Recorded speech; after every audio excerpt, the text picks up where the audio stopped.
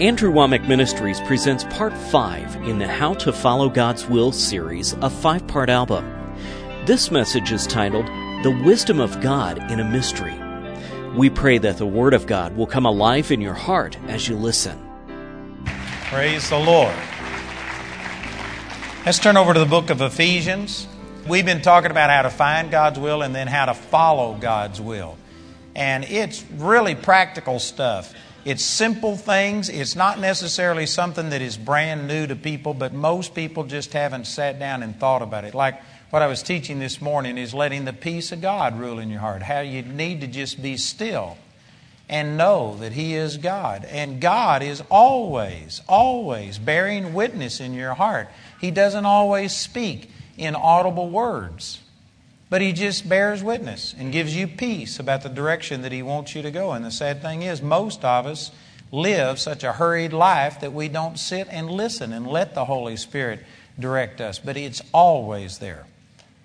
You have never faced a decision that God hasn't been speaking to you and giving you the direction. But it may not be in an audible voice. It can be just the peace of God. It could be the desires of your heart. And it's amazing how people miss this. So this is what we've been talking about. And what I want to do tonight is share with you some really, really simple things that could help you, again, to follow the Lord. Because once, in my life, once the Lord revealed to me what He wanted me to do, He gave me a goal of where He wanted me to go. But, man, there's a lot of steps. There's a lot of days, a lot of living in between where I was and where God wants me to go. And so how do you follow Him every day and hear His voice? And this is going to help you not only in the direction of your life and your overall goal, but this will help you in deciding, everything. Like God spoke to Jamie and me and told us we were supposed to be married before we ever held hands. God will tell you who your mate is. God will put you together. And praise God, we've been together for nearly 38 years. And it's supernatural. God put us together. And it's amazing how many people just go out and you lean under your own understanding, pick your own person. You think it's up to you. But God brought Eve to Adam, Ruth to Boaz, Rebecca to Isaac.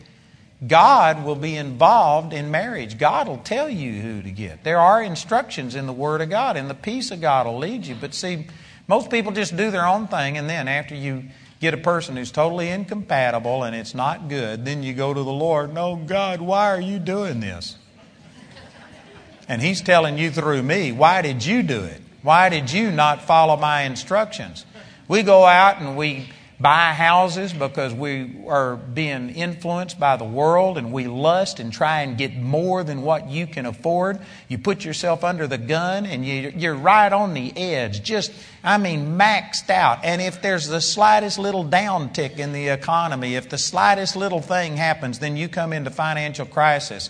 And then you go back to God. "God, why did you do this to me?" And if you would have been listening to Him, He would have led you to do something so that you could prepare for some of the problems that come into this world. But see, we do our own thing. We lean under our own understanding. But God is speaking to you. And I can guarantee you, if you find yourself in a problem today, if it's physical, financial, emotional, relationships, or whatever, if you would go back, God was speaking to you, and God was trying to lead you in a different direction, and you just weren't paying attention. So these are real simple things that we're sharing, but I tell you, we need to be reminded of this. And what I want to share with you tonight, I'm going to first of all just give you a real quick overview of some things that are in this teaching that I have, spirit, soul, and body, and that's going to lay a foundation for some things I'm going to teach tonight. But I'm going to say this very quickly, but let me just say that I've got, 5 or 6 hours worth of teaching on this, a book on it, a study guide. This is a major deal. This is something that God used in my life to just totally change me. And here in Ephesians chapter 1, I want to show you some of these verses. Verse 3, we're already blessed with all spiritual blessings in heavenly places in Christ Jesus. Most people think that the blessings of God and everything that has been purchased for us is off in the future in heaven. And yet this says that we are already blessed. How do you reconcile this with what you see? Some of you say, "Well, I'm not blessed. I'm sick in my body. And yet I know that God has provided healing, but it's not mine yet." God says you're already blessed. It says in 1 Peter 2:24 that by His stripes you were healed. That means it's already done. And most people they have a disconnect. It's like when they see that the Bible says you've already got it, and then they go to the doctor and they think, no, I don't already have it. They just can't reconcile those two. And the reconciliation between it is that God is a spirit and you are primarily a spirit. And it's in your spirit that you've been changed. God is a spirit. John 4:24 says God is a spirit and those who worship Him must worship Him in spirit and in truth. It's your spirit that has the power of God, the healing of God, the joy of God, the faith of God. You've already got all of these things in your spirit. But see, most people, when the Bible says that by His stripes you're healed, they instantly look at their body and they feel, do I have any pain? Oh, I got pain, so I guess I'm not healed. No, you are healed. You've got the same power that raised Christ from the dead. Over in verse 19. Chapter 1, verse 19, Ephesians 1:19, it says, or let me read verse 18. He's praying that the eyes of your understanding being enlightened, that you may know what is the hope of His calling and what the riches of the glory of His inheritance in the saints, and what is the exceeding greatness of His power toward us who believe, according to the working of His mighty power, which He wrought in Christ when He raised Him from the dead and set Him at His own right hand in the heavenly places. He's saying that your eyes would be opened to what you already have. You already have raising from the dead power. And most people immediately go look in the mirror and they think, this is raising from the dead power? And you feel, and you don't feel power, you feel fear, and you feel weak and inadequate. And so they just say, well, the Bible's so hard to understand. But it's your spirit that's got this power in it. Your spirit has all of these things. And notice in Ephesians chapter 1, in verse 7, it says, in whom we have redemption through His blood, the forgiveness of sins, according to the riches of His grace, wherein He hath, that means it's already been done, abounded towards us in all wisdom and prudence. You've already got all wisdom, is what this said. God has already abounded towards you. And most people think, well, I don't have wisdom. I don't have knowledge. I don't know what's going on. But that's because you're searching your little peanut brain. Your physical mind doesn't know everything, but your born-again spirit knows everything. Some of you think, oh, that's not true. If I knew everything, I'd know I know everything. No, your brain can only perceive physical, natural things. You have to perceive what is going on in the spirit realm by faith through the Word of God. And see, this is where so many people are missing it. They think, oh God, I know that you've got wisdom, you've got power, you've got faith, you've got anointing, you've got healing. Oh God, stretch forth your hand and heal me. But that's the wrong concept. God has already put all of these things on the inside of you. God doesn't need to heal you. He doesn't need to touch you. What you need to do is renew your mind and release and unlock what God has already placed on the inside of you. That's the whole premise behind a teaching that I have entitled, You've Already Got It. Everything that you want. You want healing? You've already got it. You don't need to be healed. You need to believe that you're healed and learn how to release what God has already put on the inside of you. Well, I need wisdom. You don't need wisdom. You've already got it. Now, God understands that we live in this physical world, and so there are scriptures that say, if any man lacks wisdom, let him ask of all God, who gives to man all men liberally and upbraids not, and it shall be given him. James chapter 1, verse 5. And so God, I'm not saying that you don't ask for it, but it's not coming from out there. It's you're drawing it out of you. God has already abounded towards you in all wisdom and in prudence. In chapter 5, Ephesians chapter 5, in verse 17, wherefore be ye not unwise, but understanding what the will of the Lord is. Some people think this is unreasonable. God is asking me to want to know what His will is. How do I know God's will? Well, as I've already been telling you, God gives you the desires of your heart.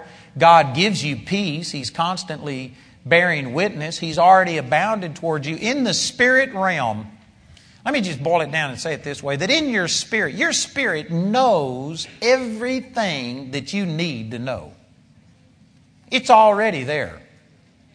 And some of you think, no way. Yes way. 1 John chapter 2, verse 20 says you have an unction. The word unction means a special anointing, an endowment by God, a power from God. You have an unction from God, and you know all things.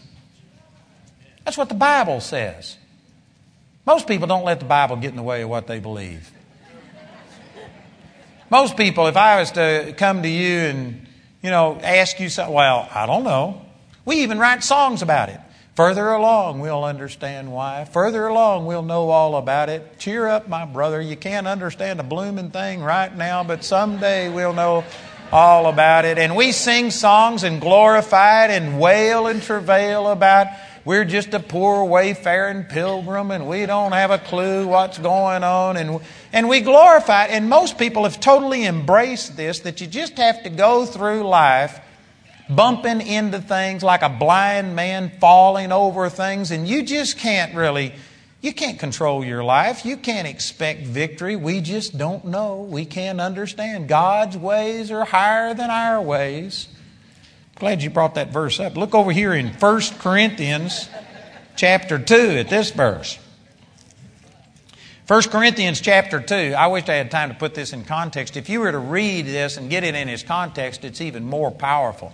But Paul is having to defend his authority because he's the one that led these people to the Lord, and yet other people had come in, and now they started saying, well, I'm of Apollos, and another one, I'm of Cephas, and another one, I'm of Paul, and another one, I'm of Christ. And the body was divided, following different people. And Paul is trying to defend his right to speak into these people's lives. And in the first part of this chapter, he's talking about how he came and demonstrated the power of God. He says, you ought to believe me because you saw the power of God. You saw miracles happen. You saw blind eyes open, deaf ears open.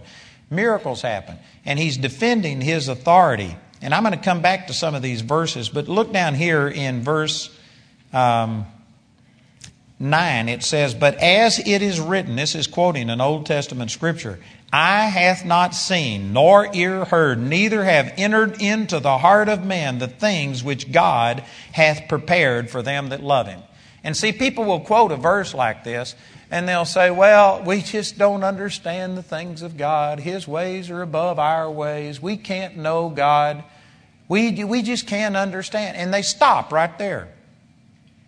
And Paul is saying that your natural man, your little peanut brain, you in your physical, natural ability, apart from the inspiration and the revelation of the Holy Spirit, you don't understand God. You can't understand God. You can't know His ways. You cannot figure God out on your own. Amen. I agree with that. But look at the next verse. It says, but God hath revealed them unto us by His Spirit. He's not saying you can't know God and you can't understand and you can't perceive the ways of God. Because the next verse, see, people just conveniently stop there because this is what they want to believe. It gives us an excuse for going through life and saying, well, you know what? Nobody knows that they're doing what God wants them to do. We just do the best we can and ask God to bless it. And that's a convenient theology. You don't have to seek God. You don't have to make any decisions. You don't have to take any responsibility. Just fall through life, and whatever comes, que sera, sera, whatever will be, will be. Let fate take its place, and you just go in march step with everybody else right over the cliff to a wasted life, and you don't have to have any responsibility for yourself. So it's a convenient theology, and religion will preach this big time today. But it says, but God has revealed these things unto us by His Spirit. This isn't saying you can't know. It's just saying in yourself, by yourself, without the inspiration of God, you can't know His will. But in your spirit, man, you know all things. Again, I refer to 1 John chapter 2, verse 20. You have an unction from the Holy One, and you know all things. But it's by the Spirit. It's in the spirit man that you have this wisdom and knowledge. You can prove that your little peanut brain doesn't know all things by taking a test. And I guarantee you, most of us would fail it. We don't know all things with our mind. Some of you can't even find your glasses when they're on top of your head. You forget all kinds of things. Yes, with our mind, we don't know everything, but you have a mind in your spirit. Your born-again spirit has been infused with the knowledge of God. That's what this is talking about. By the Spirit you can know these things. So in verse 10, but God hath revealed them unto us by His Spirit, for the Spirit searcheth all things, yea, the deep things of God. For what man knoweth the things of a man, save the spirit of a man which is in him? Even so the things of God knoweth no man but the Spirit of God. Now we have received not the spirit of the world, but the Spirit which is of God, that we might know the things that are freely given to us of God. In other words, it's wrong to say, well, God's ways are higher than our ways, and we can't understand. It's unsearchable. Eye hath not seen, nor ear heard. We can't know God. It's wrong to say that. It's a true statement if you say that that's the way it is without God inspiring us. But just to say it point blank and put a period there and not say, but God hath revealed them unto us, that's a wrong statement. You'll find a lot of statements in the Old Testament were accurate at that time. But in the New Testament, Jesus has totally changed everything. And it's wrong for us to say and have some of the attitudes that were existent in the Old Testament because Jesus changed everything.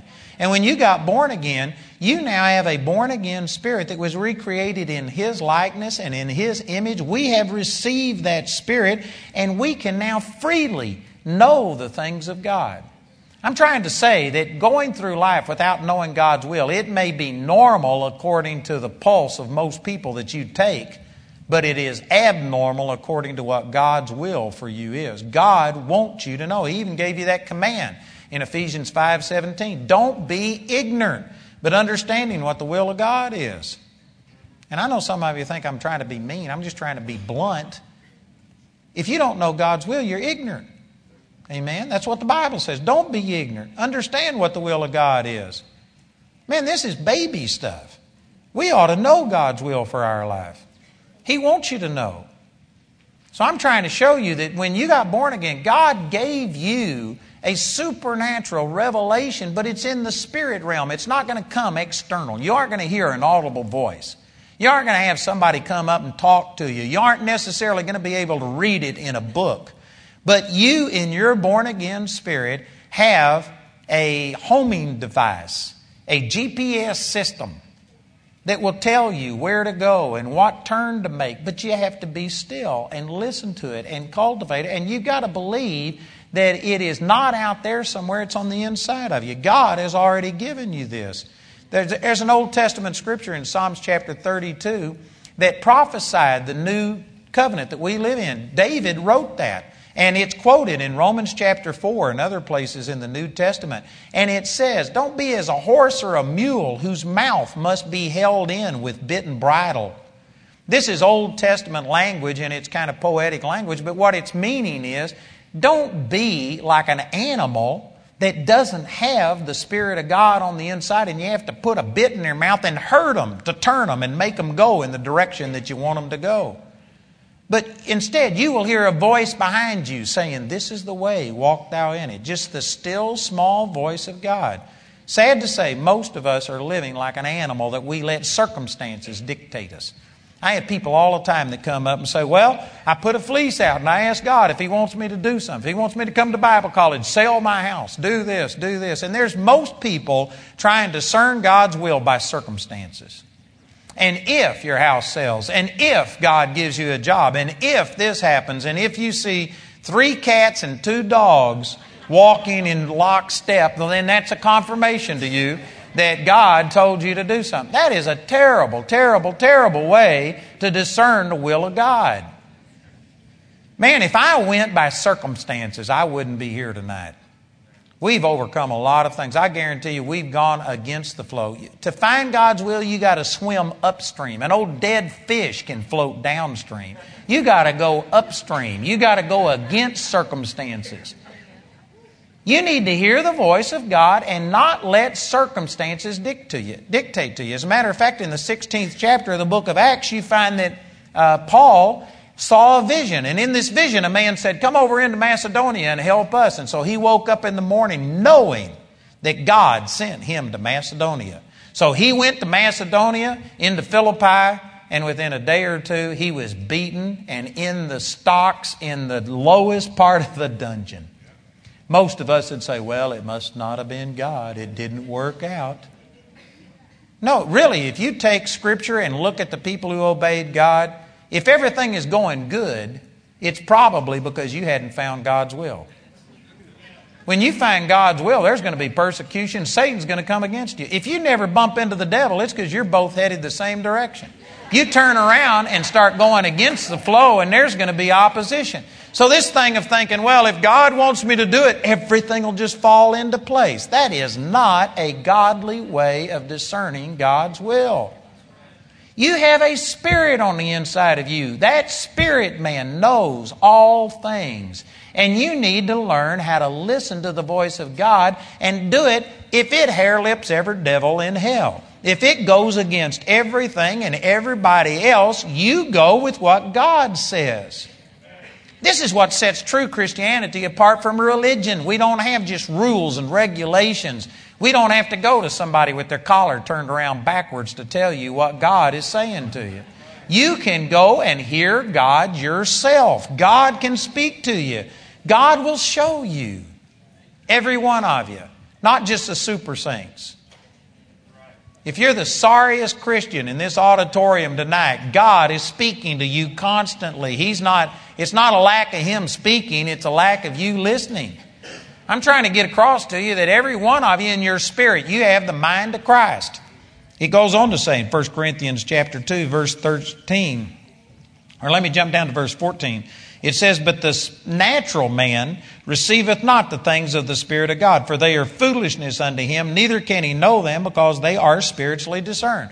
The natural man is talking about your physical body, the part of me that you see, your mental, emotional part, your soulish realm. Your natural man does not understand the things of God. It can't perceive the things of God. It's foolishness to them. Boy, that is a profound statement. And I can't tell you how many Christians are trying to figure God out with their little peanut brain. And they're looking for physical things like fleeces. They're wanting this to happen and that to happen. And they're trying to perceive God in the natural realm.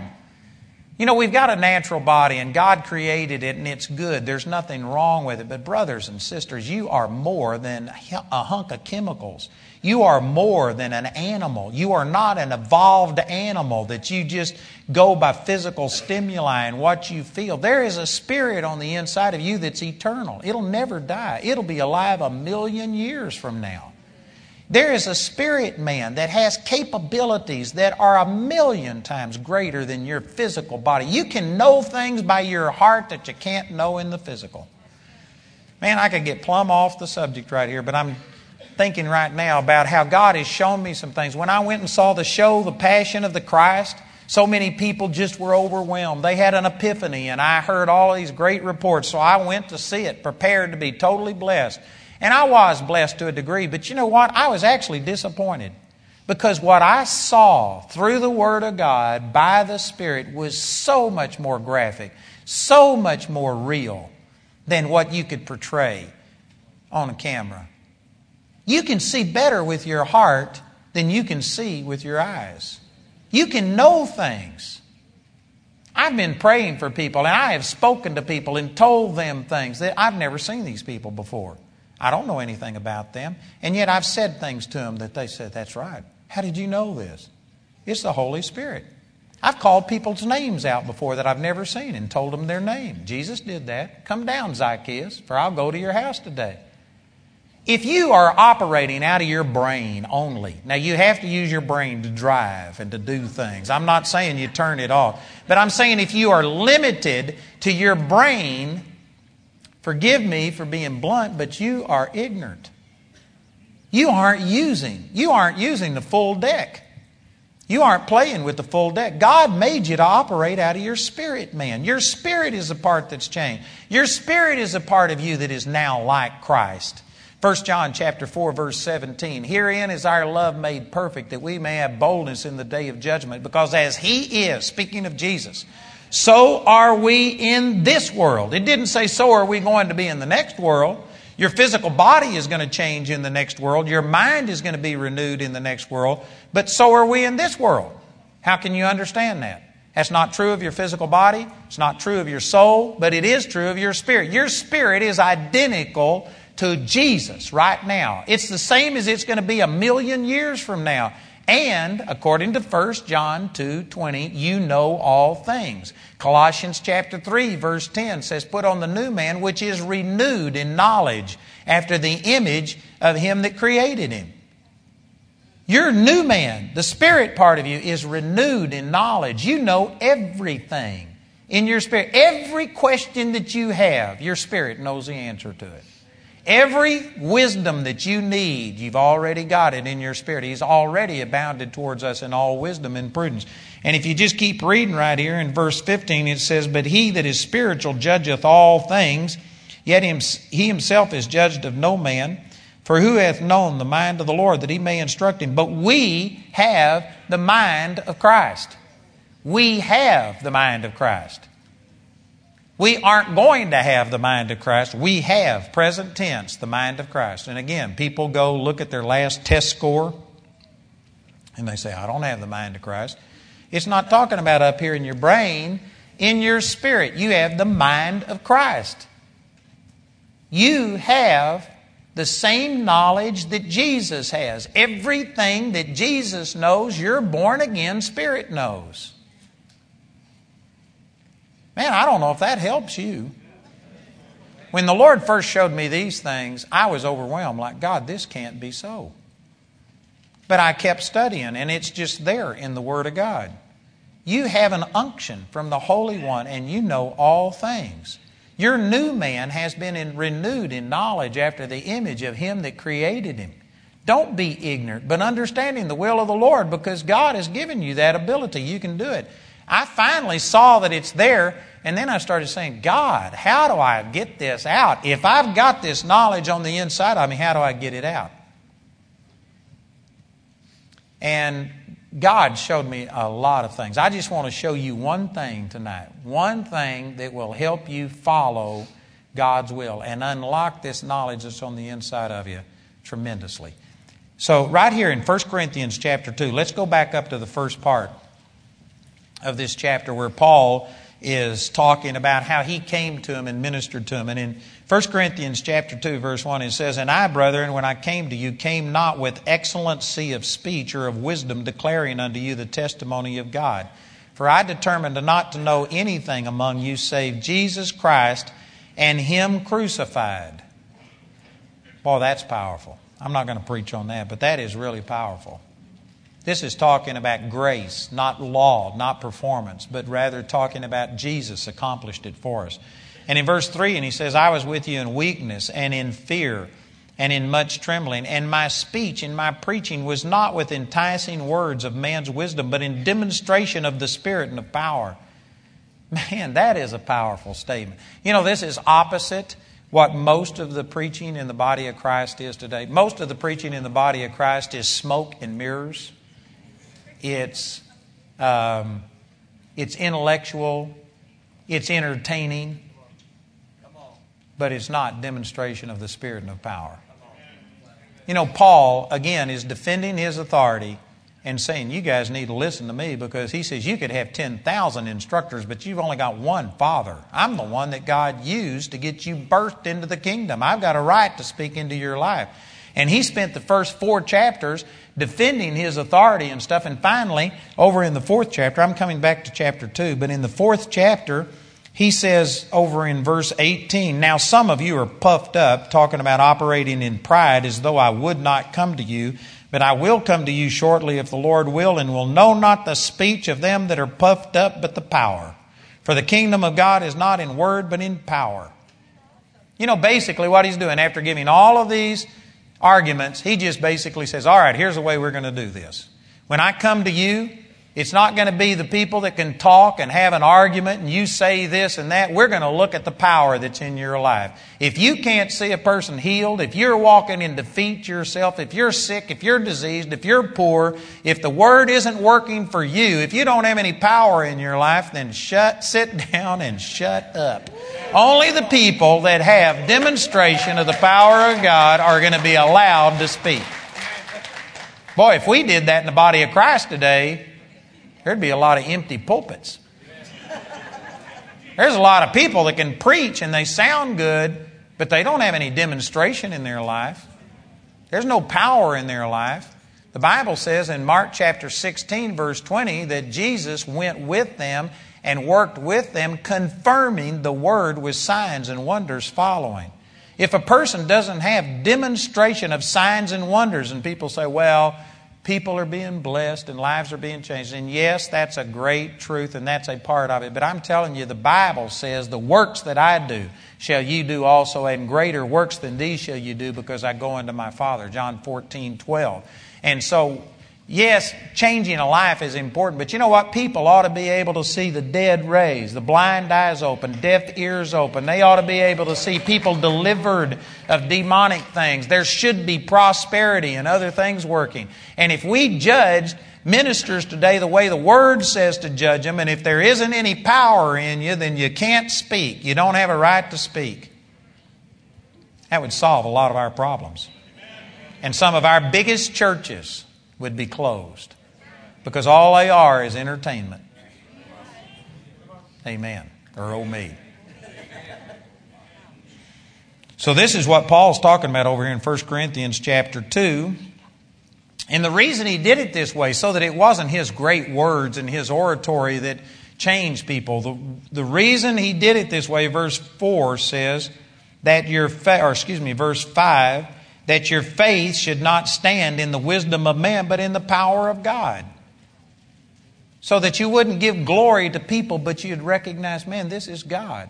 Maybe the person speaks great, but you know what? This person, blind eyes open. That wasn't his talking that did that. That's the power of God. And God gets the credit instead of just somebody who's got fancy vocabulary. In verse 6 it says, howbeit, after he said all of these things, he's trying to say now that I'm not against wisdom.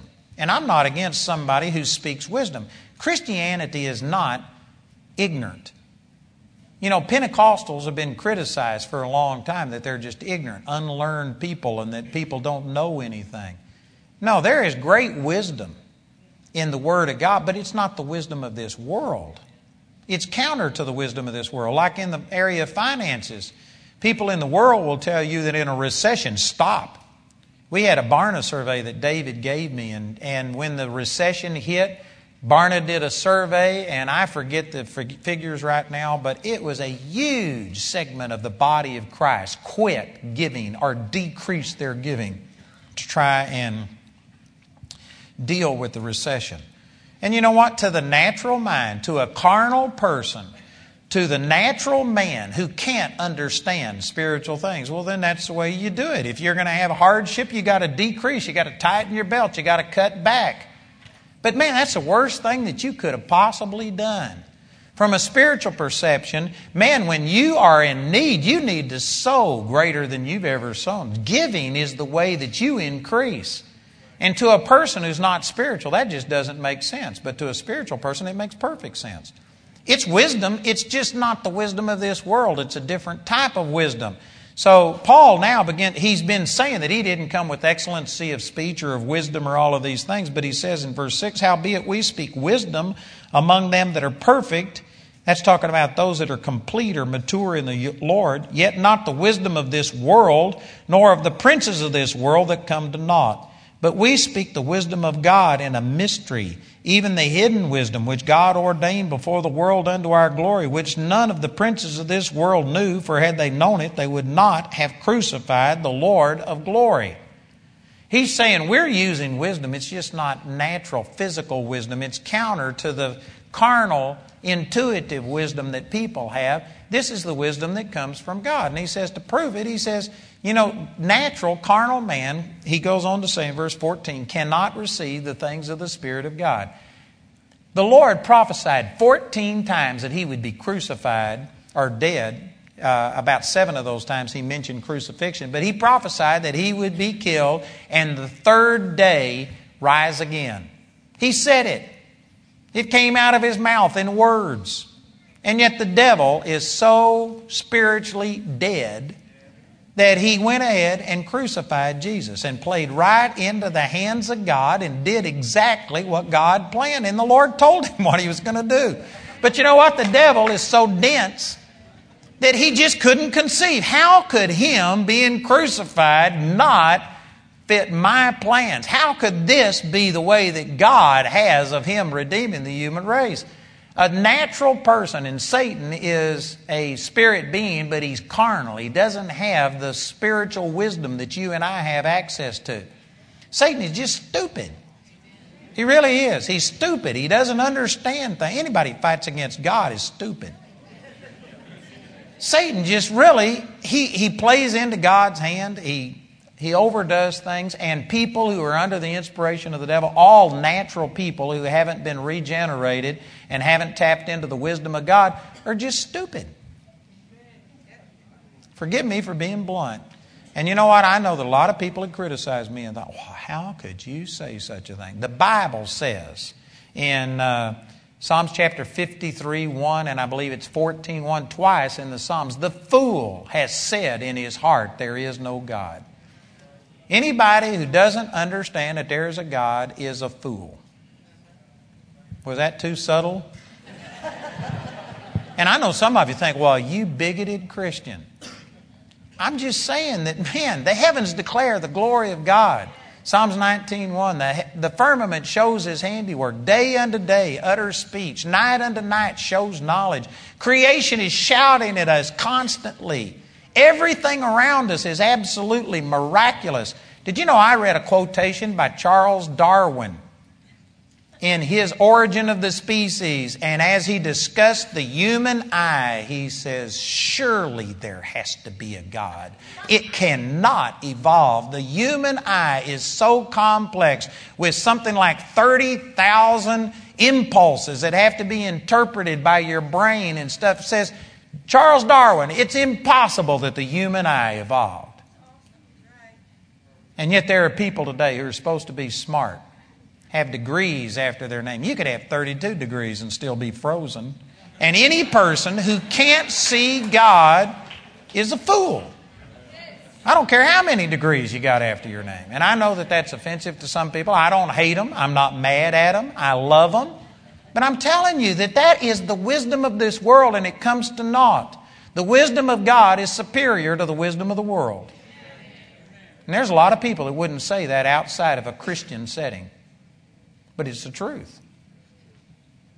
And you know, this is how I translate and interpret what's going on in our world. We have people running our country and running our cities and doing things that don't know God, and they just don't understand. They don't have spiritual perception. They are playing right. They are sitting here and encouraging immorality and stuff and wondering why things are going the way that they are. I was talking to somebody this week. I forgot where it was, but they were talking about, it was one of these pastors that was at our golf tournament, and their city, I forgot what city it was, it's in the Atlanta area, has put a moratorium on new churches. They don't want new churches because they don't get tax revenue from it.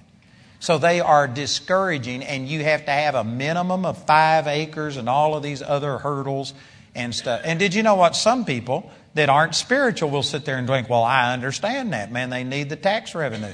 What you don't understand is that if a church is there, and if it's a godly church, not all churches are godly, but if it's a godly church, your thievery is going to go down. Your vandalism will go down. The quality of life will go up. People won't be as sick. You won't have to put out as much money on welfare and on and on and on. And you get 10 times whatever you'd get off of the tax revenues. But a natural man can't see that. They're just going to look at these physical, natural things and not be able to see the intangibles. And the wisdom of this world is just foolishness with God. But see, we have the mind of Christ. And so this is what Paul is saying. We speak wisdom, But the princes of this world didn't know it. They played right into the hands of God. They thought that killing Jesus would solve things. It was killing Jesus that redeemed us and caused our salvation to come. The natural man, the wisdom of this world is foolishness with God.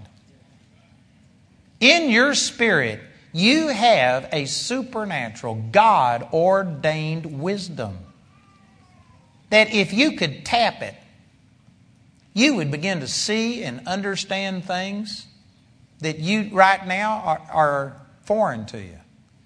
You know, when this recession came up, one of the very first things I did was start coming out and saying, God supplies my need according to His riches in glory by Christ Jesus. I'm not limited to this world economy. And we started saying things and doing things. And did you know in the first 6 months after the recession hit, October 2008, did you know Jamie and I's stock money that we have in the stock market went up 61% while the stock market went down 51%. Some people think you can't do that. We did it. We can show it to you. It's on paper. You can't do that. Yeah, you can if you believe that God is your source instead of this natural world. And you know what? We've been believing God, and every month since October 2008, our income has exceeded the previous January, February, March, whatever month that is, our income has gone up and we have increased dramatically. I think our increase was something like 28 or 38% this last year during a recession. Well, that's not the wisdom of the world. That's the reason it's working the way it is. It's because I'm not using the wisdom of the world, and I'm not shooting myself in the foot by saying, there was ministries in Colorado Springs. We have like 150 or 200 parachurch ministries in Colorado Springs. And most of them, when the recession hit and they started talking about this, did you know most of the ministries prepared for a 15, 20% decrease? Decreased their budget, quit their outreaches, quit ministering the gospel because they were anticipating financial problems. Man, this is when the ministries ought to be stepping up to the plate. We ought to increase. This is when people were all of a sudden saying that, man, something's going wrong. And during places of insecurity is when they turned to the Lord. Churches and ministries should have been increasing their outreach instead of decreasing it. But they used the wisdom of the world. They made plans for a decrease. And guess what? Everyone that I'm aware of that planned on a decrease, decreased. And then they wonder why it happened. Because they're using the wisdom of this world. There are some of you that started talking fear and about, oh man, my job's in jeopardy. I wonder. And then you wonder why you get laid off. You wonder why things are happening because you're following the wisdom of this world. Some of you talked about, oh man, it's going to be tough. It's going to be hard for us to make it through this recession. And guess what? It's been hard for you to make it. I know some of you think, well, you just don't understand. I'm saying you don't understand. Amen. I'm saying that there is a wisdom that trumps natural wisdom. This is what Paul is talking about.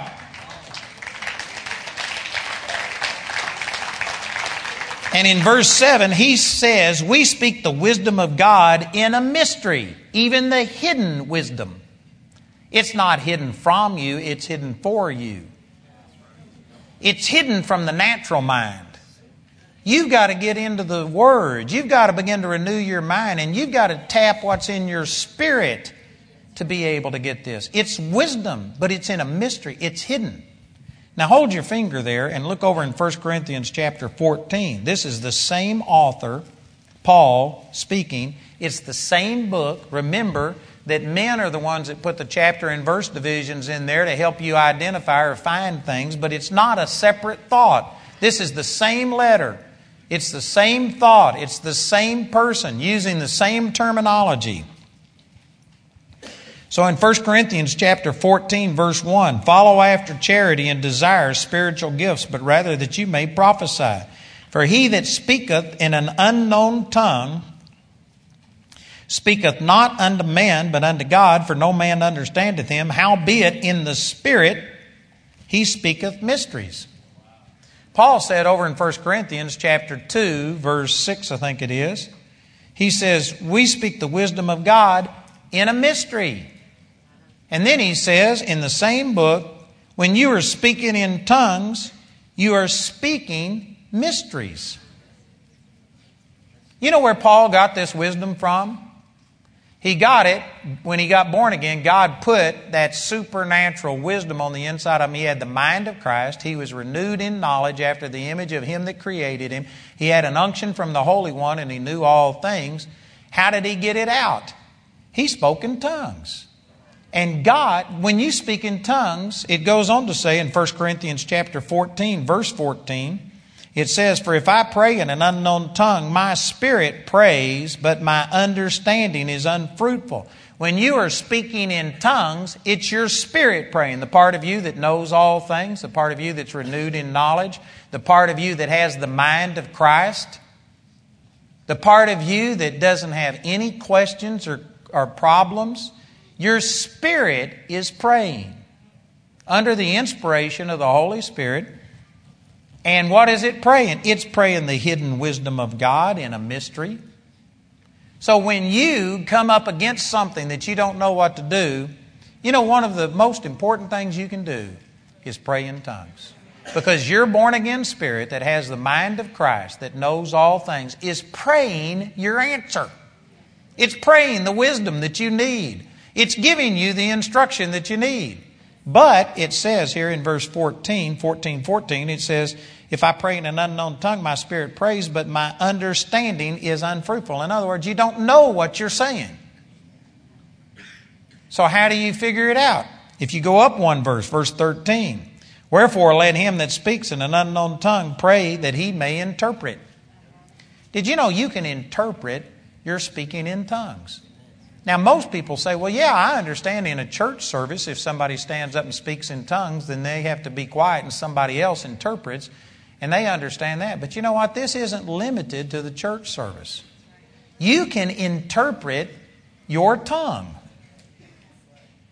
You're speaking the hidden wisdom of God. It's not gibberish. It's not foolishness. When you are praying, your spirit is a part of you that is exactly like God, has the wisdom of God, knows all things. And when you are speaking in tongues, that wisdom is coming right out of your mouth, but it's coming in a language that you don't understand. But that doesn't mean that you can't comprehend it. It just means that you have to get it interpreted. You have to ask God to reveal to you this wisdom that you're speaking. But when you start speaking in tongues, it's just like flipping a switch. And you turn on this dynamo, and the life and the wisdom of God that's on the inside starts coming out your mouth.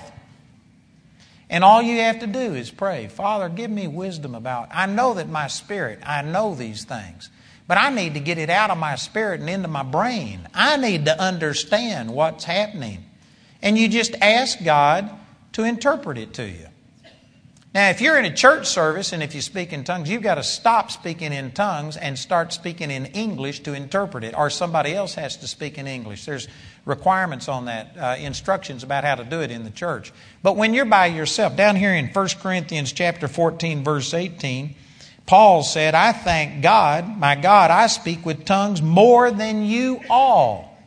Not more than any one individual, but more than all of you put together.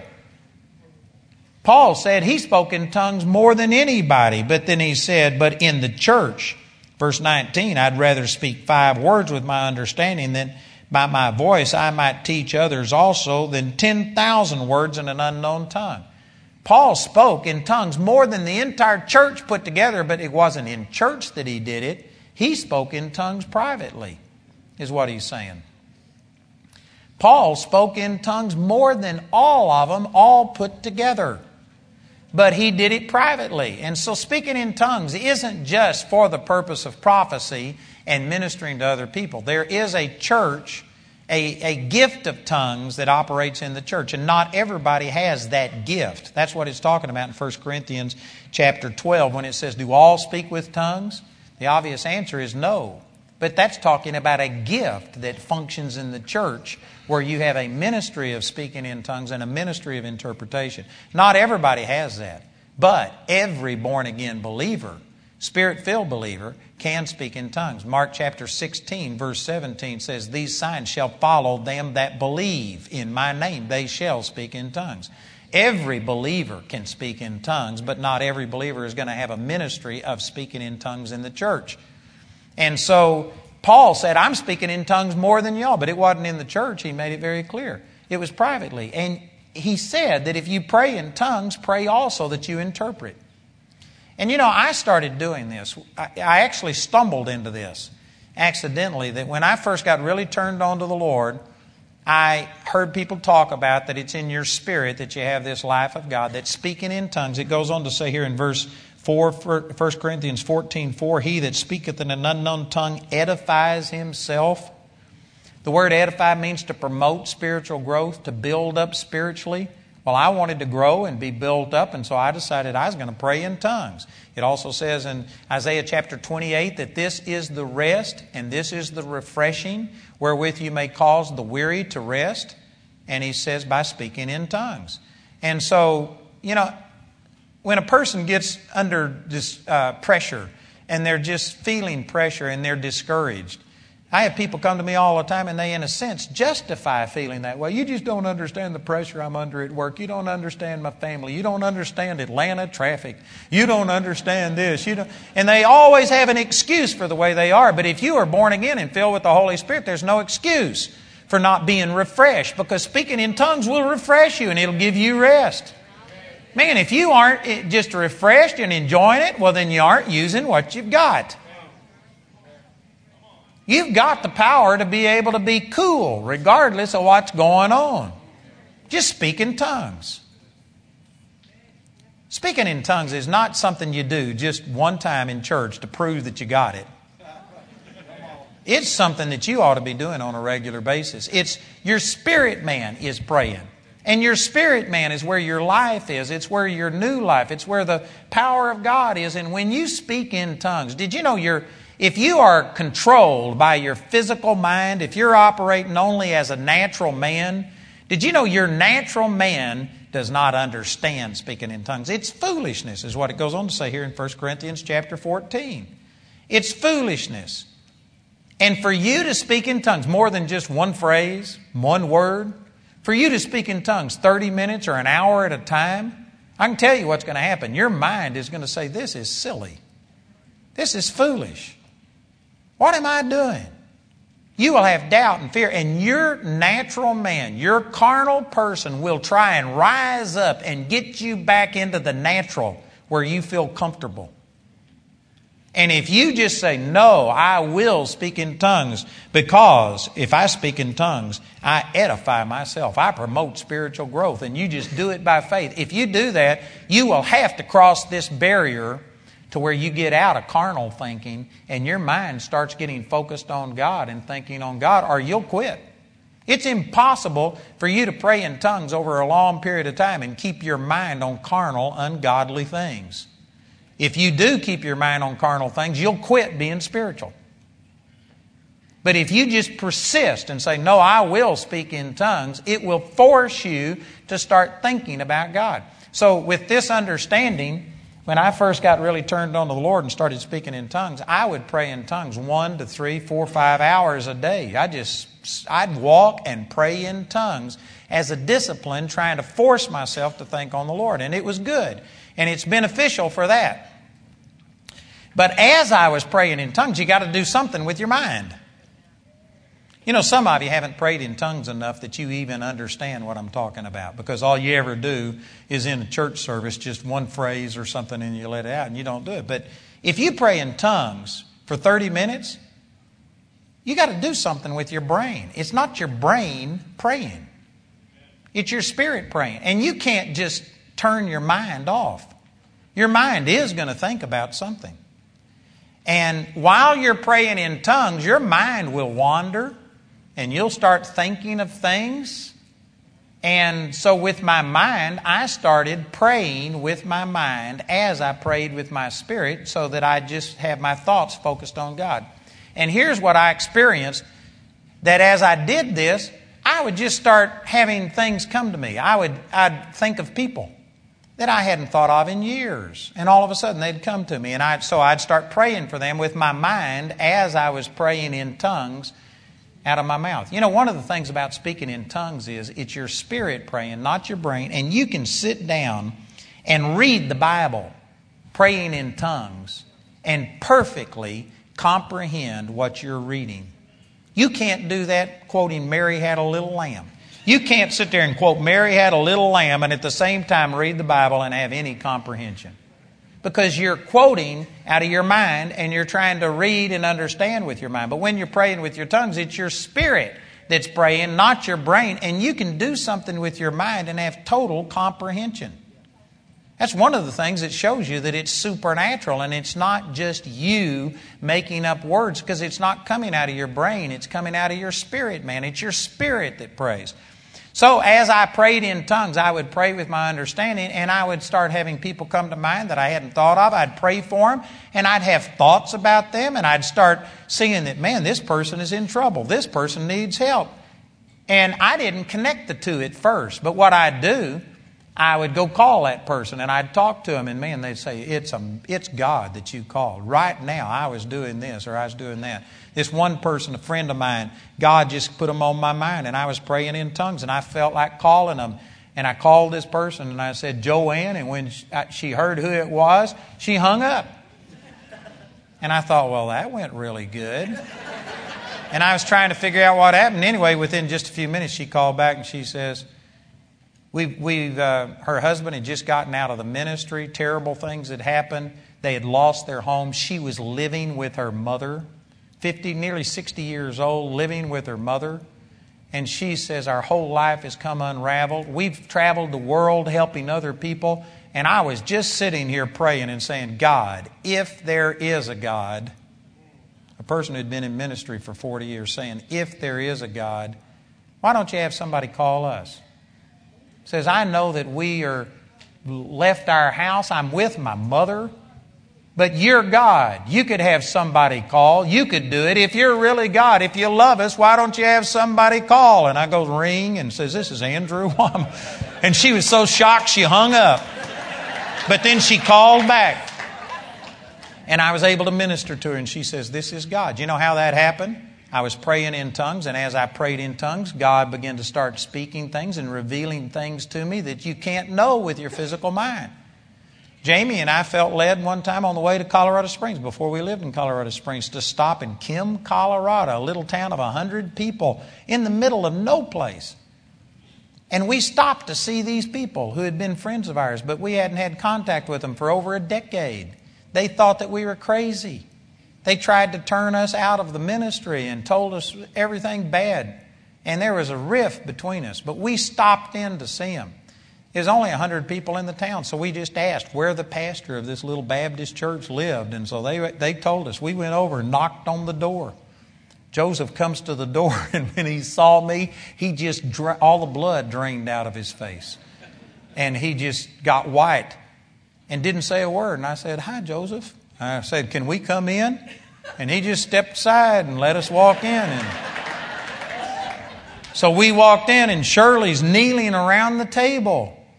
She was kneeling and praying, and she looked up and she turned white. And I said, hi. I said, could we sit down? And they never said a word. And we sat down, and I said, is it okay? And it says, do you know what we're doing? It says, we just resigned our Baptist church yesterday. And our whole life is just, everything we've done is destroyed. And says, here we are in the middle of nowhere in Kim, Colorado. And we were saying, God, you're God. You could send somebody, even to Kim, Colorado. We'll take anybody. Anybody. If you're God, send somebody. And while they were praying, a knock comes on the door, and they see us, and we were the last people they would have let in. But you know what? God put us together supernaturally, and we became great friends again. And it was just awesome. God restored them, got them back in ministry. And you know how things like this happen? You pray in tongues, and as you're praying in tongues, God starts speaking things to you. And I began to start realizing that it wasn't me praying in tongues and then stopping and interpreting in English. But as I prayed in tongues, I just found out that my understanding would start being fruitful. I would start getting revelation. I'd start seeing things and thinking things. And I kind of just stumbled into this accidentally. But I began to start seeing a pattern. It happened over and over and over. One time, when I first started speaking in tongues, for about the first 2 years that I spoke in tongues, I had doubts that it was really God. Because I'd been a Baptist. And I'd been told that the devil will give you a demon tongue. And even though I knew it was of God, I still would have these thoughts come. And I wasn't totally confident. And there was a bunch of things happening. Just one of them was I was praying about 2 hours one morning. And I was fighting these thoughts, thinking about, man, is this really God? Is this the Holy Spirit? Or is it just me making this stuff up? And I prayed for 2 hours. And then a knock came on the door. And it was a man that I hadn't seen in 4 years. Hadn't even thought of him. And he was crying, and he didn't even say hi. He just walked in and sat down, and just started blurting out all of his problems. And back when I knew him, I was still a Baptist. He didn't know that I'd received the baptism of the Holy Spirit. He didn't know any of these things. He just walked in and sat down, and he started telling me, and my first thought was, oh, wow, man, here's a guy that needs help, and I've been sitting here speaking in tongues for 2 hours when I could have been doing something really spiritual or something. But then my next thought was, how would I have known to pray for this guy? I hadn't seen him in 4 years, and then all of a sudden it dawned on me, that's who you've been praying for. And all of a sudden, I knew this guy's problems. I stopped him in mid-sentence, and I said, let me tell you what's going on. And I told him what was wrong, and I told him what was happening. And this guy just was shocked. He knew that this wasn't me. It was God reading his mail. And boom, like that, he got delivered and set free. And it was one of the confirmations that, this wasn't just me. It was the Holy Spirit, and the Holy Spirit interpreted it to me. And I had a lot of things like that happen. But see, when you pray in tongues, your spirit is praying, but you got to get your understanding fruitful. You don't have to stop and interpret in English and give a word-for-word interpretation. You just have to be inspired in your thoughts. And since that time, I have used this hundreds or thousands of times. When I don't know what to do, I'll just start praying in tongues and say, Father, I thank you that I have the Spirit of God on the inside. I have the mind of Christ. I have an unction from the Holy One, and I know all things. I'm renewed in knowledge after the image of Him that created me. And when I speak in tongues, that Spirit part of me is praying, the part that knows everything. And so I pray in tongues, and then I pray 1 Corinthians 14:13. I'm praying now that I'll interpret. Father, just give me wisdom. Show me what I need to know. I know that it's in my spirit. I'm praying it out. Now I interpret it. And I do this, and God supernaturally gives me revelation. Now that's subjective. Some of you may think, well, I wonder if it's God. If I had time, I could give you hundreds and hundreds and hundreds of stories where I've done this, and it's proven out to be God. You're just too late to convince me that this doesn't work, because it's already working. I gave this testimony, I think it was this morning or last night, about our building and how we tried to get a loan for 9 months to finish this $3.2 million project, and it didn't work. And finally, when I thought that they were going to have to renew it and we were going to start over, I said that I started praying. You know what I did? I prayed during the day while I was at the office. I had things that I had to do. But then when I went home, I've built a trail on my property. It's a 3-mile round-trip trail. And I built it, and I walked that trail and prayed. And what I did, I started walking that trail, and I said, Father, I know that my spirit man knows what to do. I'm going to pray in tongues, and I'm praying that I'll interpret. And I've got a rock that's got a flat face on it like that. It's sheer, like it's been polished or something, and I painted it. And I put on that rock, and I said, if you don't, I will. Talking about, if you don't praise Him, the rocks will cry out. And so I wrote it on that rock, and every time I walk down this trail, I go, hallelujah, thank you, Jesus. And before I got to that rock, which is 1/8 of a mile down this trail, it only took about 5 minutes. It couldn't have been over 10 minutes maximum.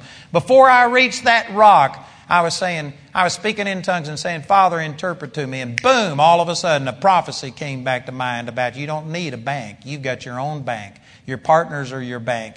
And God started speaking to me about how He was going to pay. And within 5 minutes, praying in tongues, all of a sudden I had thoughts that came to me that hadn't come to me for a year. And it just solved my problem. And I dealt with it, and because of it, we got this building done, and now it's paid for. And because of it, that building's worth $12, $15 million, and we've got about $2 million that we owe against it, the original loan. But all of the renovation was done, all of the other things. We are in such a healthy place, and you know how that happened? By praying in tongues, and God giving me wisdom of a better way to do it.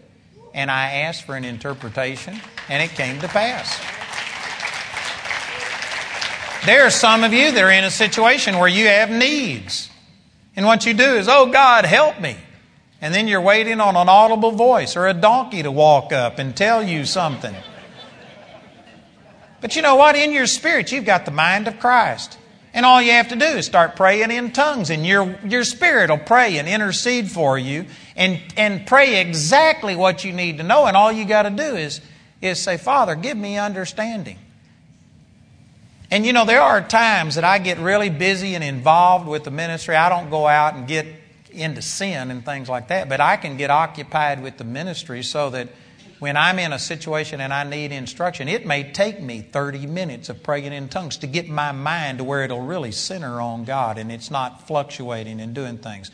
Sometimes I just live there, and so I can pray in tongues and in a minute or two get my mind stayed on God. But for you, you may have to start doing this, and it may not happen within the first 5 minutes for you. It may take a period of time. You may have to sit there and, like I said, for 2 years, get to where you do this so much that eventually you get it confirmed to you that you don't have any more doubt. And it may take a period of time for you to get your mind renewed and into faith to where you can truly stay upon God. But this principle is true, that in your spirit you've got the hidden wisdom of God. And all you've got to do is pray in tongues and ask God for an interpretation. And personally, I believe that this is how Paul got his revelation. Paul talked about in Galatians, he says when he got converted, he didn't go back to Jerusalem. He didn't meet any of the apostles. He wasn't taught this by man, but he got it by direct revelation. He went into the desert and spent 3.5 years in the desert. What do you think Paul was doing? I can tell you a large part of it was he was praying in tongues. He already had the Bible basically memorized. The Jews memorized the first 5 books of the Bible. He knew the Bible, the Old Testament Scriptures inside and out. He had the knowledge in him, but he needed to understand it.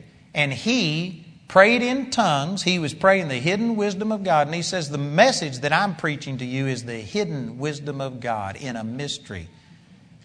And he prayed, and God gave him a revelation of the grace of God that today is still impacting lives. It changed my life. It's changing people's lives today. The Apostle Peter wrote over, I believe it's in 1 Peter chapter 5. It's either 1 Peter 5 or 2 Peter chapter 3. But he says, our beloved brother Paul speaks of these things, in which some of his sayings are hard to be understood, which those that are unlearned and unstable, those that are carnal, don't have spiritual understanding, rest as they do the other Scriptures. Peter called Paul's writings Scriptures, and he says they're hard to be understood. Peter is a guy who lived with Jesus for 3.5 years. He was with him 24 hours a day for 3.5 years, and Peter didn't understand the grace of God. Paul rebuked Peter openly. Paul had a greater revelation of the grace of God and of the true nature of Jesus than people that lived with him, because he got it by the Spirit. You can know things by the Spirit better than you can know by sight, than by feel, by touch, by your carnal mind. And the disciples depended upon these physical, natural things. Paul, the person who wrote half of the New Testament, had the greatest revelation of God, was a person that never saw Him in the flesh. He saw Him in a vision on the road to Damascus. But the person who didn't know Him carnally with their physical mind had the greater revelation of Jesus. How did he get it? By his own confession. It came in a mystery, in the hidden wisdom that is what he said he was doing when he prayed in tongues.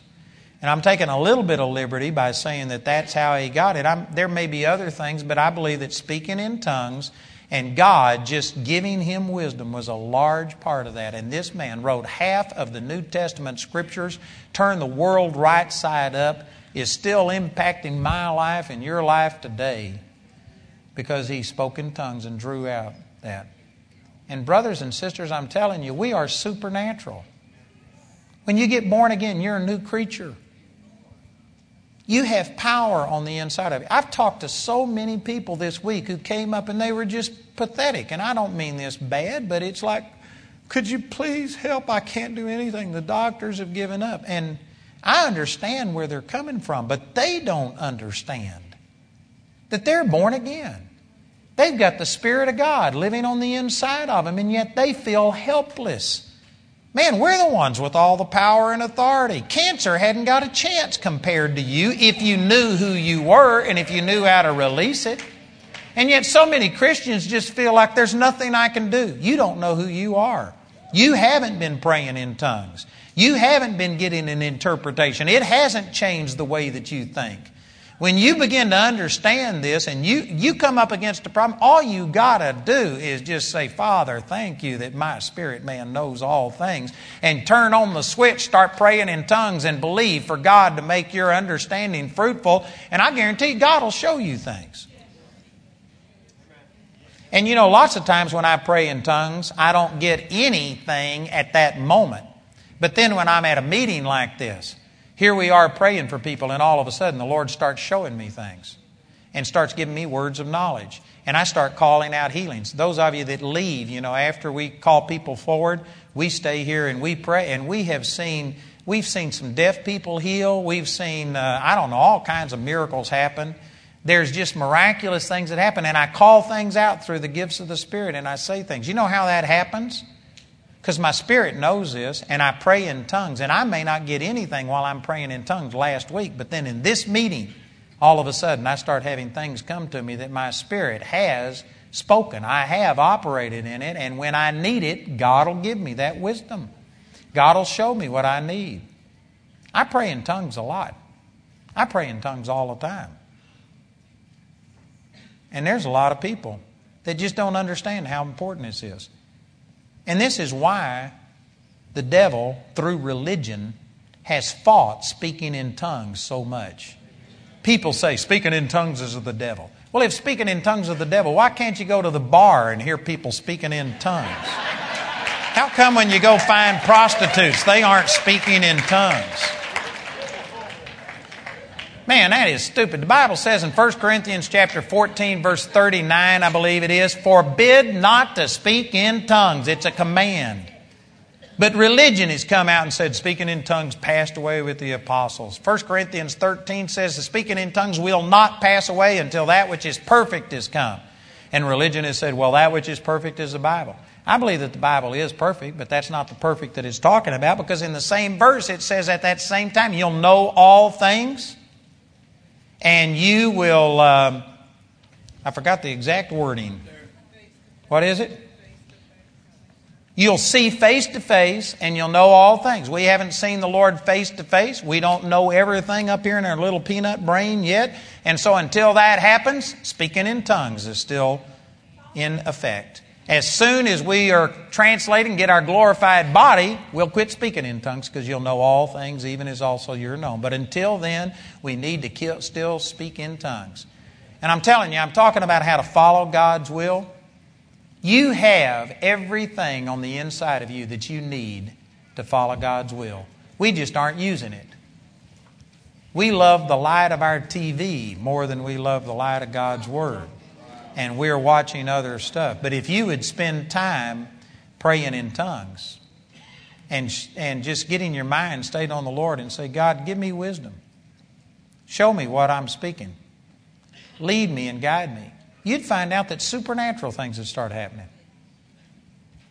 Now let me put one qualification on this. Don't pray in tongues and then the first thought that comes to your mind, well, you know what? I think I need a new wife. And so if it doesn't match up with the Word of God, it's wrong. I am not saying that you just pray in tongues and then the first thought that comes into your brain, you go do it. And if you're immature, and if you aren't really mature, then you know what? You need to have some people around you who are mature, who can judge whether what you're feeling is God or not. and you need to mature in this. And so there's a balance to this, but the principle I'm talking about is true. And if you would start speaking in tongues, man, instead of getting in the car and listening to junk, instead of listening to country and music, Western music about some falling off some bar stool and your dog leaving and losing your truck and everything else, pray in tongues and ask God to give you an interpretation. You're going to be sitting in the traffic anyway. Why not pray in tongues? And use that time to build yourself up and promote spiritual growth and ask God to give you wisdom. You know, if you just prayed in tongues the time that you spent on the freeway, your life would change. I can guarantee you. Your life would change spending no more time than just the time that you spend sitting in traffic. It'd change your life. Brothers and sisters, there's no excuse for the way that we live. There are reasons, but there's not an excuse. If you were born again, God placed Himself on the inside of you. If you've received the baptism of the Holy Spirit, you have the ability to draw it out and to flow in this and to speak in tongues. It's powerful. And most of us are losing by default just because we aren't using what we've got. Most of us don't know what we've got. We think speaking in tongues is something you do just to have a goosebump go up and down your spine and let you feel the presence of the Lord. Man, it's much more powerful than that. And there's a lot more than what I've shared tonight. But hopefully this tonight will help you. And these are some of the things that I do on a consistent basis to follow the leading of the Lord. I pray in tongues. I ask God to give me an interpretation and to inspire me. And God puts things in my heart. God's one. It was through praying in tongues that God told me we needed to start making plans for something new to accommodate our students in the growth. I could have just waited until we had 1,200 students and then one day wake up and say, whoops, where are we going to put them? But you know what? If you'll seek God, He'll tell you. The Scripture says, John chapter 16, I believe it's verse 13, that the Holy Spirit will show you things to come. You pray in tongues and He'll show you things to come. The Lord told Jamie before the stock market crashed in January of 2008, we better take our money and put it someplace else. The Lord spoke to her. The Holy Spirit showed her things to come, and we avoided the crash that everybody else had. And we invested it in a way that caused a 61% increase instead of a 50% decrease. Amen. Many of you, oh, you can't do that. That's the reason it doesn't work for you. It's because you don't believe it. But you can pray in tongues. The Holy Spirit will lead you. And I tell you what, we have God living on the inside of us. The Holy Spirit is sent to reveal Jesus, to show us things to come, to interpret this. The gift of the Holy Spirit, speaking in tongues and interpretation. Everything that you need to be absolutely successful is already there. It's not that we need to ask God for more, plead with Him, get somebody else to lay hands on us until they rub all the hair off the top of your head. You just need to start using what you already have. And one of the ways you do that is by speaking in tongues and getting an interpretation. Isn't that awesome? Man, that's really powerful. And if everything I've said is true, which it is, then why wouldn't you do this? Why wouldn't you do it?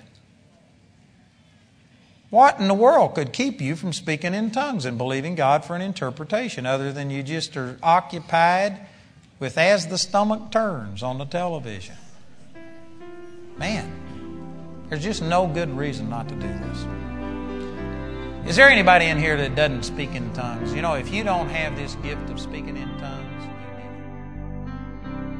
we hope that your heart has been quickened by hearing the Word of God through this message.